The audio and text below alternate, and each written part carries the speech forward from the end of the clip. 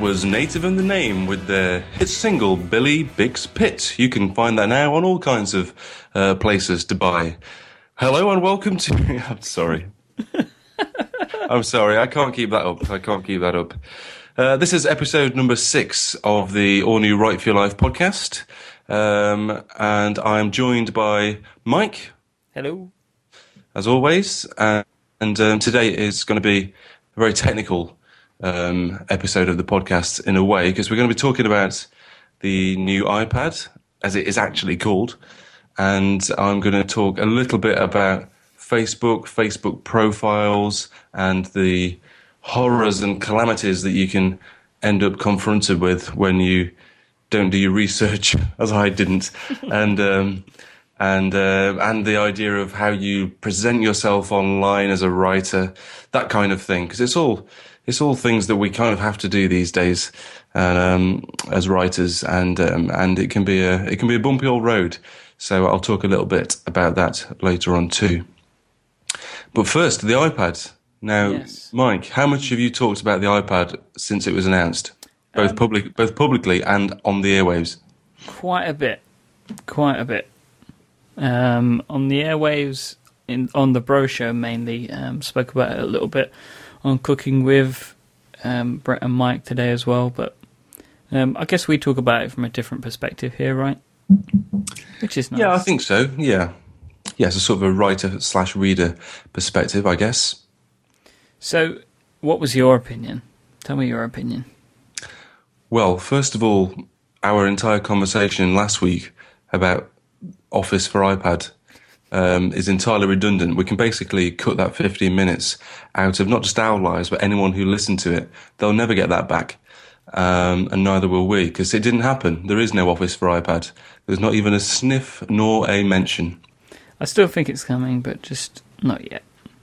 Yes, I suppose it was a bit optimistic to think that they would have Office for iPad when they haven't even got Office for their own tablet out in the public arena yet. But that's coming soon too, of course. So we're told. I guess there is nothing really to follow up on that other than it just didn't happen, which is a shame. Which is a bit of a shame. But my opinion overall is that it looks amazing, I suppose. I mean, it's amazing in a kind of, the iPad already is amazing. I've still got the first one, and it's still awesome in so many ways. It's just, an amazing piece of technology. That's all there is to it. And the thing that Apple did, of course, was that they launched this amazing product from day one when no one else had anything like it. And no one's, even now, like the tablets that are being released now are just nowhere near. So the whole Retina display that's on the new version, on the new iPad, it's light years in front of everything else. It's by far the most cutting edge piece of, I guess, consumer technology going. I mean, everyone kind of, all the rumors were that's what it was going to be, and it's no real surprise. And of course, we haven't, the likes of you and I and the general public at large haven't used this and don't really know what the Retina display will look like. But having seen the difference between the display on a non-Retina iPhone to when they launched the Retina display on the iPhone 4, I mean, it was incredible. It was just chalk and cheese. It was just a completely different experience. And if they can replicate that with the iPad, then, which I'm sure they have, otherwise they wouldn't have released it, then it's something to behold. It's kind of the sort of thing that people can't really understand until they actually use it. And now I'm looking forward to using it. I'm probably not going to get one, but that's entirely to do with money. And because my original iPad still does lots of things fantastically well. But I'm looking forward to finding out what it's like to read good old text. Because I think that with the Retina display, the iPad might actually finally be able to rival the Kindle in terms of sitting down and reading for a reasonably long period of time. Because that's the one thing that the iPad isn't really. It's not a dedicated e-reader. It is much bigger, much heavier, and harder on the eye after a while than the Kindle, which is light and kind of very cheap. And I mean, I hesitate to use this word, but it's kind of a bit throwaway. If you lost one or dropped it in the bath, you'd be very upset, but you'd probably get over it. If you dropped your iPad in the bath, yes. If you dropped your iPad in the bath, well, first of all, what are you doing with the iPad in the bath? But if you were to drop it, then yeah, you're going to be very upset. So yeah, they're still not entirely competing. I think that's fair to say. But in terms of actually wanting to read on something, then would all typically, for a long period of time, then you would typically go for the Kindle or the Nook, I guess, or any of the e-ink readers. But I think the Retina display is just going to be so stunning, so incredible to look at, that it could finally kind of be thought of as a genuine e-reader. Yeah, I mean, I wonder in regards to the Kindle, I mean, because the Kindle is so comfortable to read, and I wonder if that's because the e-ink screen is so clear, or if there's because there's no backlight, or what. I wonder if, like, because I've always said that I much prefer, if I was going to read something, to read it on a Kindle than on my iPad. But I wonder if that's just because the screen isn't as clear, as opposed to it really being anything else. So I will be excited to try that out. Yeah, and it's not just about the thing with the Retina display. It's not just that it's clearer. There's something intangible about it. You can't quite put your finger on why it's so much better. And I think it's part of this whole, the way that it works. It kind of feels like the text or whatever it is actually on the iPad, whether it's images or text, but it feels like it's kind of the glass, it's of the screen. It's not kind of sat beneath it. It doesn't look like a computer has always looked, a computer screen has always looked like a computer screen. When you see the Retina display this is on the iPhone, of course, I haven't seen the iPad, but when you see it, it is kind of hard to believe. It's kind of hard. You kind of look at it and think, wow, that's incredible. It's genuinely kind of jaw-dropping. It's like, how is that working? It just feels like it's resting on the surface, like the text is not really of the screen. It's kind of part of it almost, if that makes sense. Yeah, I'm going to put a link in the show notes today to Apple's video that they made about the iPad, because they try and explain as simply as possible, but it's still quite complex about what they do, but they actually find a way to raise the pixels to bring them closer to the screen than other devices, and they do all this other fancy stuff, but the actual pixels themselves are closer to the screen, and a lot of people say that it's like they've been painted on to the actual glass themselves, which is quite accurate to say. I mean, with the iPhone, and apparently, I mean, there's a lot of people are saying that the Retina display on the iPad is pretty much the best display they've ever seen, not just on a mobile device. So, I mean, I'm really excited to play with one. I'm going to America at the end of April. America? I'm going all the way over to America. And I'm going to be picking one up there, just because, I mean, I save of course, it's only about 80 or 90 quid I save. Only? That's the price of a Kindle, we just said. I mean, but when you're paying £400 for something, £80 or £90 is not, it's a saving, but it's not a massive saving. It's not even, it's about 20% or something, but that's actually pretty good when you put it in those terms. But anyway, it's not the hundreds of pounds that I would have saved if the economy hadn't crashed. But between now and then, I'm going to try my utmost best to stay away from Apple stores, because I know if I go in there and look at one, then I will find it very difficult to not spend all of my spending money. An excellent way of reminding yourself not to spend any money on things like iPads is to buy your first house, as I've just done, and then you realise you have no money for anything else. Ever. No. I will try my best to buy a new house over the next couple of weeks to stop myself buying a new iPad. That's great advice, sound advice from the Right For Your Life podcast. Indeed. Get your roof plastered, as in the ceiling, not the actual roof. That won't go. You need that tile. That will definitely cost you more money in the long run if you plaster your roof. So my question, I guess, that my question really is, if I had the new iPad and I had my Kindle, which one would I want to read on the most? I kind of think it will still be the Kindle, because even though the amazing display of the iPad will be much, much better and a completely different reading experience, I think that actually the biggest deal of the Kindle, and by comparison, is its not necessarily its size actually, but its weight. And the new iPad is, I think, even slightly. I mean, when I say it's heavier, it is heavier, but it's like a fraction heavier. But it is still going to be the same kind of weight, and that's the only thing that's really put me off when I've found difficult or frustrating when I've been using the iPad to read anything for any length of time. Is just that it gets heavy when you're sat holding it after a while. Whereas, of course, the Kindle is so much lighter, and that doesn't really affect it. So I feel like I probably still will end up going to the Kindle to read fiction, for instance, read a novel. But who knows? Who knows? It's difficult to say. Yeah, I mean the interesting, like the original iPad was 680 grams.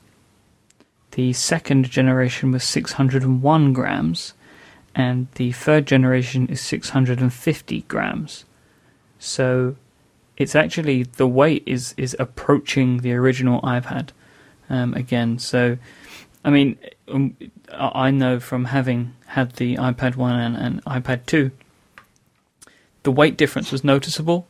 So even though it's such a small amount, it was actually a noticeable weight difference. So I'm sure this will actually, if you've used the iPad 2, you'll probably notice the weight difference to the iPad 3. Even though it's such a small amount, I think when you're just holding it so lightly in your hands, really, you're not like carrying it around like a bag or whatever, you're actually holding it with not a lot of force, you probably will notice it, I think. Which is a shame, because I was hoping it would be lighter but thicker. I was hoping it was like the thickness of the iPad 1, but a little bit lighter. But it's actually the same, pretty much the same thickness as the iPad 2.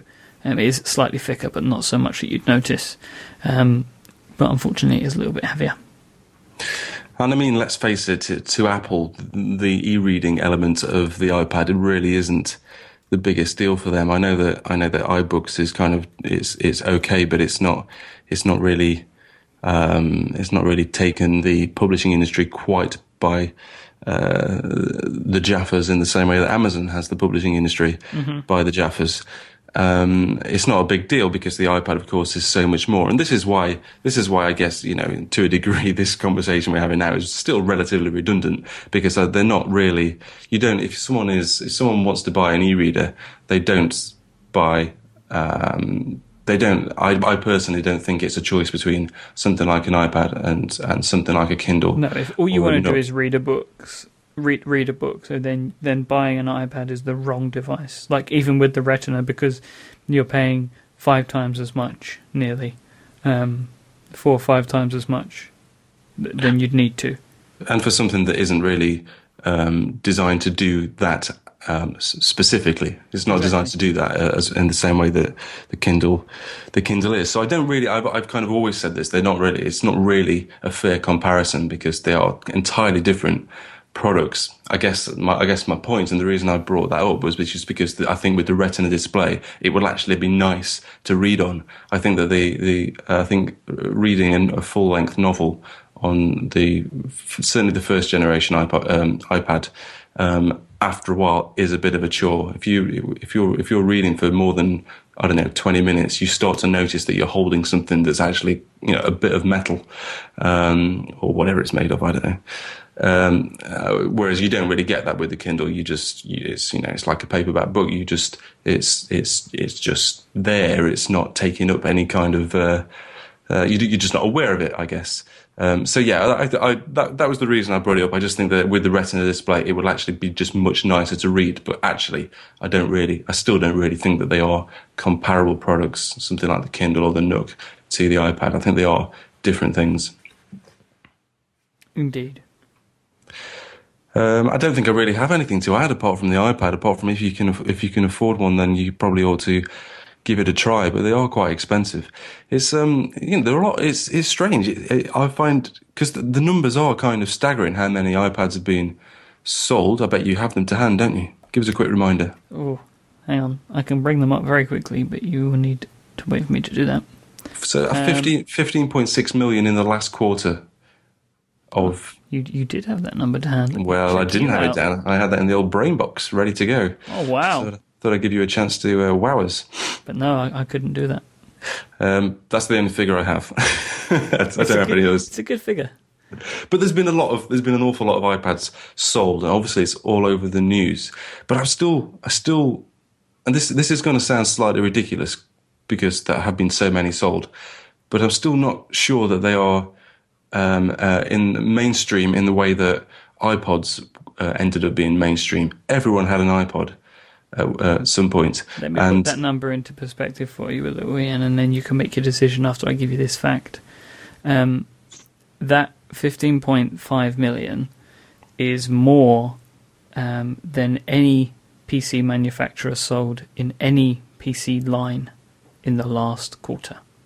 Yes. No, I'm aware of that, and that's why I said it's slightly ridiculous what I was about to say. Okay, sorry. I don't know, but I do, I take your point. Of course, they are mainstream. I guess basically I judge that on whether my mum and dad want something, and because they're useless, and they only become aware of something technological when it's kind of, they know that everyone else has got one, if that makes sense. Yeah. So I guess my point is there is so much market share still to go. It's going to be when it gets to the point where my mum and dad have one, then I know they've really made it. This Apple company I've heard about. Yeah, I'm going to be handing over my iPad to my mum. She's going to take mine.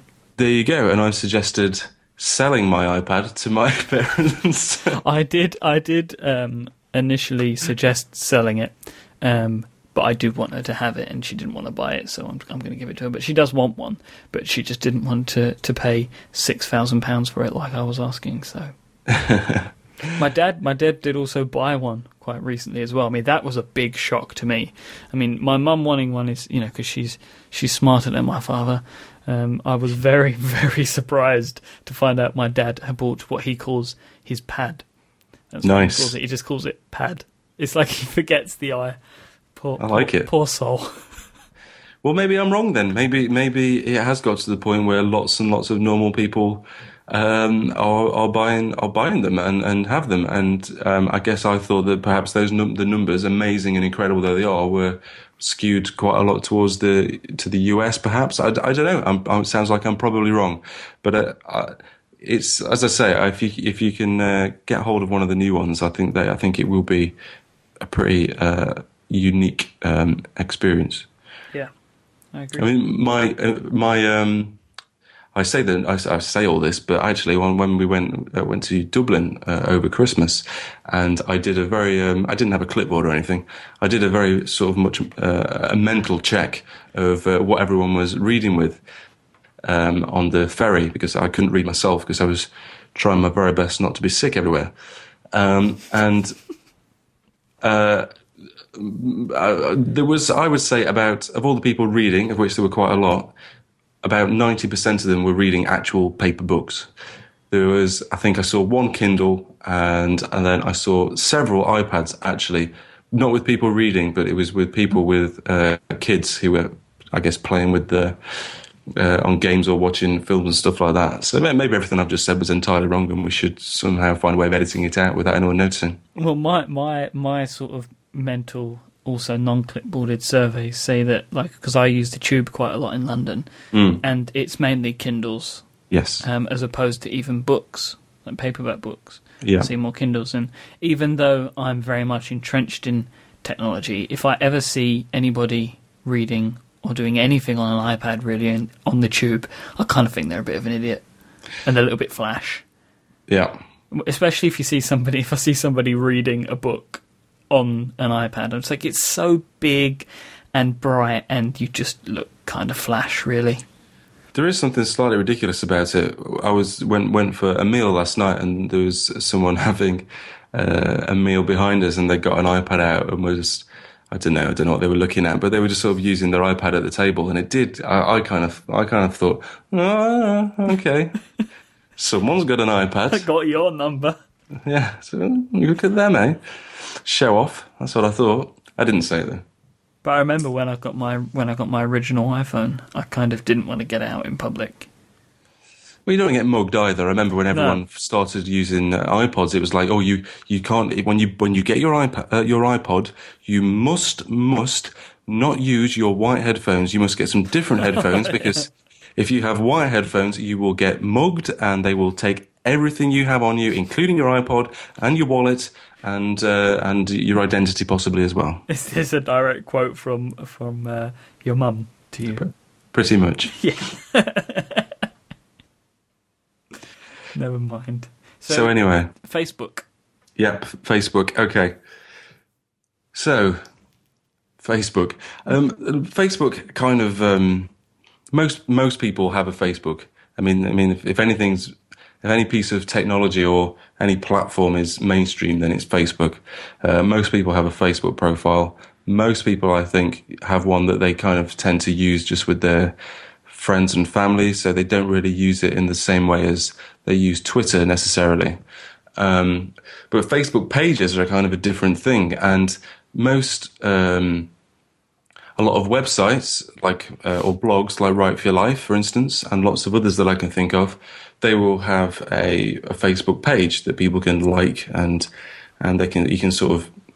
you can do what you like with it, really. You can put out all your links to all the posts that are on the actual blog, or you can have special offers, all that kind of thing. I've personally not used the Write for Your Life Facebook page very well at all. There are about 4, or I don't even know how many people like it, but I think it's probably more than 400, something like that.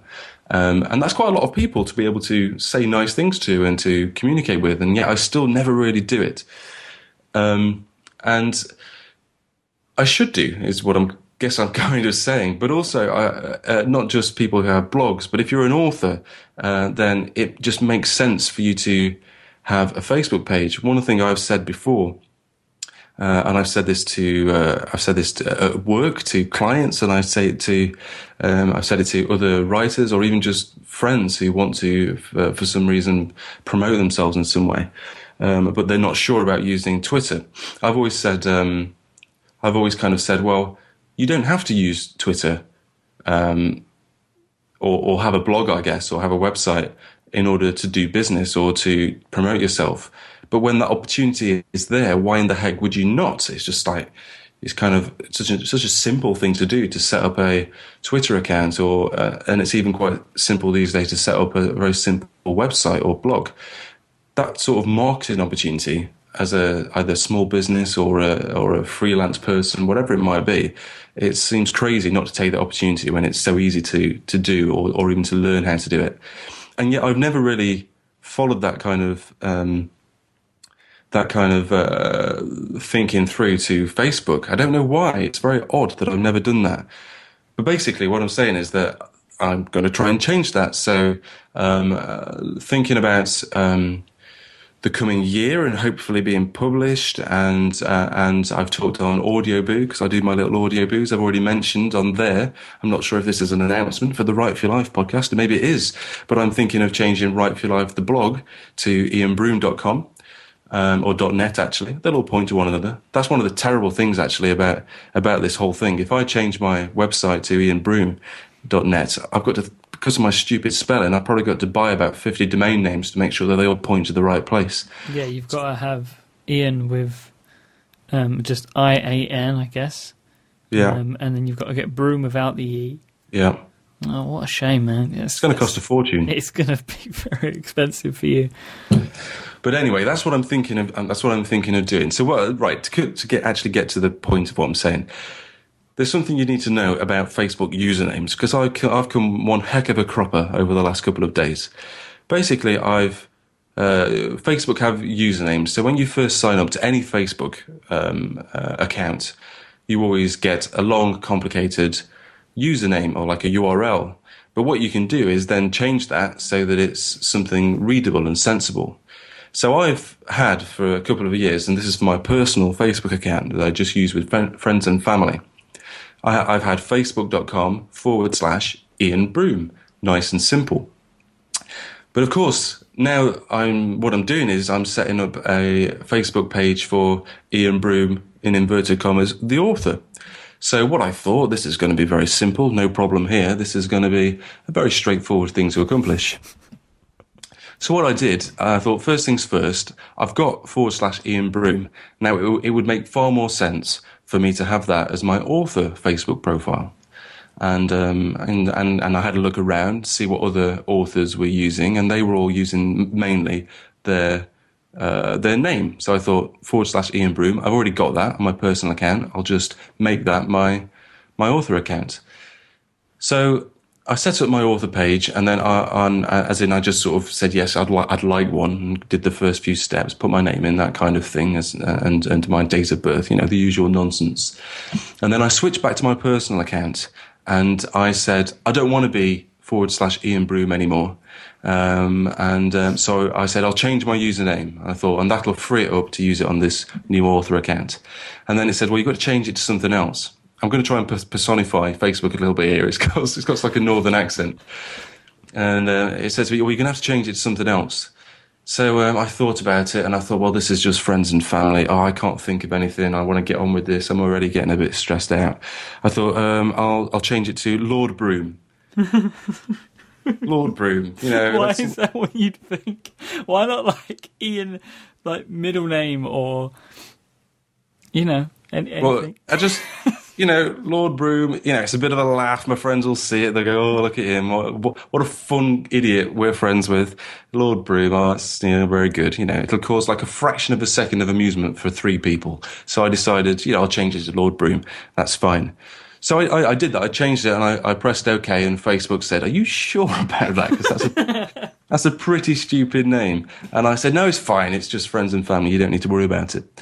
And then I thought it was a bit strange because it didn't give me the option to change in fact, the entire screen went a slightly different colour. It went kind of a fusty yellow colour, as if to say, you're never, ever going to be able to change this page again, which turned out to be true. Anyway, at this point, I didn't know that. I just thought, oh, that's strange. I can't... Did it really go yellow? It's a sort of a slightly fusty yellow, a bit like... That's weird. A bit like when you find you've had an old picture for 30 years that your grandma gave you. Yeah, like a sepia colour. That's the kind of colour. And fusty yellow. Yeah, like a fusty yellow. You can get that at B&Q. It's like a paint, fusty yellow. Anyway, so I thought this is fine. That's Lord Broom. That's a big, fantastic, really funny. That's going to be great. My friends are going to love that. Go back to my site, and I thought, right, new username, author, Ian Broom, professional, author, published author. This is what I want to be. This is who I'm going to be. And I typed in Ian Broom, so you can't have that. And I said, why on earth not? I owned that. I've just given it up. I'm now Lord Broom, so that I can be Ian Broom here.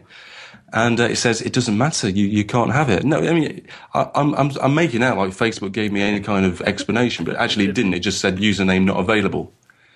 And so I did a bit of... I mean, when it says that, it's even worse. So, yes, it is, because I just made it available. Yeah. Yeah. I mean, I was actually pointing at a different computer, as if to say, look, I'm over there. Look, I've just done it over there. And here, it wasn't having any of it. So I suddenly panicked. I thought, well, why is that the case? And then I looked up, it said, oh, you can only change your username when you've got 25 people liking you. And I didn't really want to announce that I got this page. But again, I thought, well, if I just tell a few friends and family over on my personal Facebook account to just nip over and like this thing, then I can change the username. So I did that, and, my friends did it. One of them swore at me on my personal account. No real reason, just that's the way they are. And I went back over and thought, right, I've got 25 likes. Now I can change my username, but it said, no, you still can't. You still can't change it. And it turns out, dear listener, that once you've used a username for any Facebook account, doesn't matter whether it's a personal account, a Facebook page, or a Facebook group, no matter what it is, once it's been used once, that's it. You can never use it ever again. Blooming sense, Broom. So it means that Ian Broom is now lost. Facebook.com/Ian Broom is lost to everyone. And what I'm stuck with is the kind of fine, but not perfect / Ian Broom author for my Facebook professional look at me on a fancy writer profile, and the quite ridiculous / Lord Broom for my personal account. And it's just a word of warning to everyone that you should, probably have a Facebook account. That's my advice in all of this. But also read the instructions before you set these things up. And thirdly, you can't have the username that you've chosen for your personal account, unfortunately, which seems like a terrible thing for Facebook to do. But that's what they do. I've recently had the same problem because I was once a Facebook user, and I had facebook.com / Mike Hurley, and I then got rid of that account. Didn't want anything to do with Facebook anymore. Don't like the service. Don't like what they stand for. All that baloney.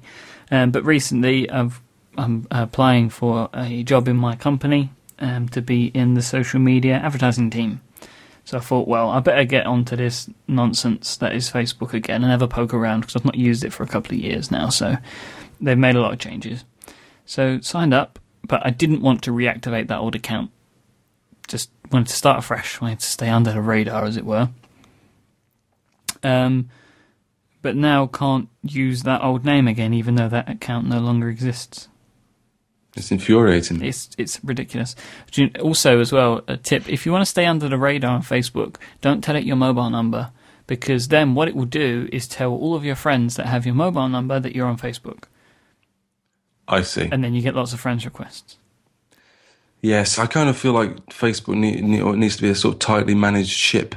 It's in a different way to other social media platforms. Yeah, I just feel like it can be more free and easy. I'm not sure why, but I am quite looking forward to using Facebook as a means of promoting my writing and promoting the website. I do intend to use it much more. And like I say, I mean, what an opportunity! There's so many people are on Facebook. It's such a mainstream thing that it's. An author, I think, could quite easily, in this day and age, a new writer, they could quite easily, in this day and age, not even worry about having their own website. They could just have a Facebook profile that they use that they keep up to date, that they use for engaging with people, for finding other interesting Facebook profiles, I guess, and even for posting sort of slightly longer articles. It's kind of got everything you need. And the good thing about Facebook, in its defense, is that everyone's there. It's hard to ignore that simple fact when what you want to do is to promote yourself and promote your writing or whatever your work might be, or your website. It's such an opportunity. That's where the people are. And so I'm looking forward to hopefully using it better, using it in a slightly different way, probably, a much more personal way, because that's the thing I've always struggled to do with Facebook, really, is to find a way of making Write for Your Life, the offer there, make it sort of different to the blog. I mean, just posting links to it all the time doesn't really feel that valuable to the people that sort of follow the Facebook page. So hopefully it being me, it'll give me more of an opportunity to, I guess, interact and I don't know, gain some sort of momentum. But it's the other thing I want to talk about really is connected, because it's this all of this ties in with how you want to present yourself online. And now I've talked about sort of branding a little bit, and before on the website, as in on Write for Your Life, I've written about the idea of being, as a writer, you had to have some kind of some kind of personal brand. It's almost like a dirty word, but I guess it isn't to me, because I work in design, I work in branding, and so I kind of know the different facets of it. But the idea of art is, having your own personal brand. It does feel a bit icky, but that's usually because everyone, most people are quite modest, really, and quite, shy and retiring, and very careful about the way that they portray themselves to the public. It's all still fairly new, this social media business. But unfortunately, it's such an unfortunately, that's not quite the right word. It is an integral part of being a writer now. you're expected, whether you're published traditionally or whether you're a self-published author, even if you're not writing, even if you run, let's say, for instance, a relatively popular network of podcasts, you're a public face. You have a public image. In fact, Mike, just this week, in fact, didn't I send you a message on Twitter asking you how tall you were? You did. You did send me that. Saw a picture of you on Instagram. I couldn't believe it. 6 foot tall. Yeah, that's not that tall, is it? It's not that tall, but my point is, in my head, despite sort of knowing you fairly well in kind of not having actually met in real life terms, I had no idea that you were 6 foot tall. and why would I? And my point is, how would you have known that in my head you were a different person? I guess. Of course, it's not that big a deal. It's just height. But it might not be height. It could be I don't know, something to do with your. It could be something to do with your personality, the way you are. You could be presenting a side of yourself that you have no idea that you're presenting, and you don't really want to be perceived in that way. So I guess that's my point. It's all about how you're perceived, and the idea of being having some sort of personal brand as any creative person on the internet is trying to manage and understand the way that you are being perceived. And the only way you can do that is to be, I guess, aware of and to try and manage the way that you put yourself across. So linking this back to the Facebook thing, part of the thing I've been doing is trying to get some proper professional photos of me done. If any of you go on, I've just realised that I've told everyone the address of this, but never mind. If you go and look at it now, there's not much content on there, but also the picture of me is one that I've just taken quickly in front of my fireplace in my house. So I've been trying to get some professional ones done over the last couple of days. And of course, it's such a dilemma. You think, I mean, I wear glasses sometimes, but not always. I don't think of myself as a spectacle wearer per se. But maybe that would tie in better with being a writer or an author of literary fiction. Who knows? Do I wear my duffel coat or do I go for a jumper? Do I smile? This is the big one. Do I smile or do I look serious, for example? Do you need to have a pen in your hand? Well, exactly. But these are all things that are kind of stupid. But actually, you don't know how you're being perceived by other people. And that is ultimately quite an important thing when your goal is to promote your website or sell your book, and all of that combined, sell yourself, which is effectively what the vast majority of people are doing when they set up a Facebook page for themselves called Ian Broom Author or whatever it is. The fact of it is, the point is to sell oneself. So it's tough, and I don't really have any easy answers apart from to say my personal rules for being online is to always try and be, I guess, authentic. Or that sounds a bit, I don't know. I feel a bit uncomfortable saying that I try and sound authentic because it makes me sound like I'm a nit. But I guess I mean, like, if someone met me in real life, then they wouldn't be surprised. I would just be like the person they expected them to be, a sort of a reasonably, hopefully more rounded version of the person they heard and saw on the internet. So that's kind of what I try and aim for, is that there isn't this huge disparity between how I present myself online and how I actually am in real life. But it's difficult, and I've been going through this, trying to think about, this picture. How am I going to present myself to the wider public? And it's a tough one, and I don't know what to do about it. I haven't decided yet. I'm still getting over the fact that you're 6 foot tall. I can't believe it. Yeah, it's kind of quite a shocker to you this week, hasn't it? Yeah, I don't know why. I don't know why it affected me so much. I've been awake at night. I just think 6 foot. He's taller than me. If we stood next to each other, you would be like a little bit taller than me. Yeah, that is a weird thing when you find out somebody is taller than you, because I think naturally people don't assume that unless you're tiny. Like, unless you're a really tiny, tiny person. Are you a really tiny, tiny person, Broom? I'm as average as can be. I think I'm 5'11". So I'm almost as tall as you, but at the same time I can't quite believe it. It's not that big a deal. If it helps, my nearly 19-year-old brother is 6'7". 6'7"? Yeah, it's kind of ridiculous. I mean, I think technically he's a giant. Yeah, he looks like one. Blimey. It's scary. And he was So, yeah. he was 6'5" when he was 16. I mean, that's really tall. That's really tall. Yeah. What does he do without wanting to get too personal about your brother on this podcast? Studying English at university in Glasgow. No basketball? No basketball. He should. He'd be good at it. That's all you need, I hear, is height. Pretty much. Was you expecting me to say he's in the NBA? I just assumed. So have you, I mean, just as I've just sort of spoken on my own for about 20 minutes, your picture, your current Twitter profile. See, I've gone for my Twitter profile for the last 18 months or so has been very, it follows all the rules. It's head and shoulders, I'm smiling, I'm looking not at the camera, slightly away from it. It's kind of all, it's all, all as people would expect it to be. That's kind of follows all the rules of blogging and social media. You've gone for your current profile, which I really like, by the way. Thank you. Is of you. Well, describe it. I'm wearing my headphones and microphone. Well, I'm not wearing my microphone. I've got my microphone in front of me, in the same position that it is actually right now. And I have my hands over my ears, and I'm screaming into the microphone with my eyes closed. But it's nice. It has real personality about it. It says a lot. It says a lot of things about you apart from your height in one easy message. Yeah, I just wanted to do something. I wanted to have a new one, and I spent an afternoon, a lonely afternoon, taking photos of myself. And that was the one that came out on top. One of the rejects was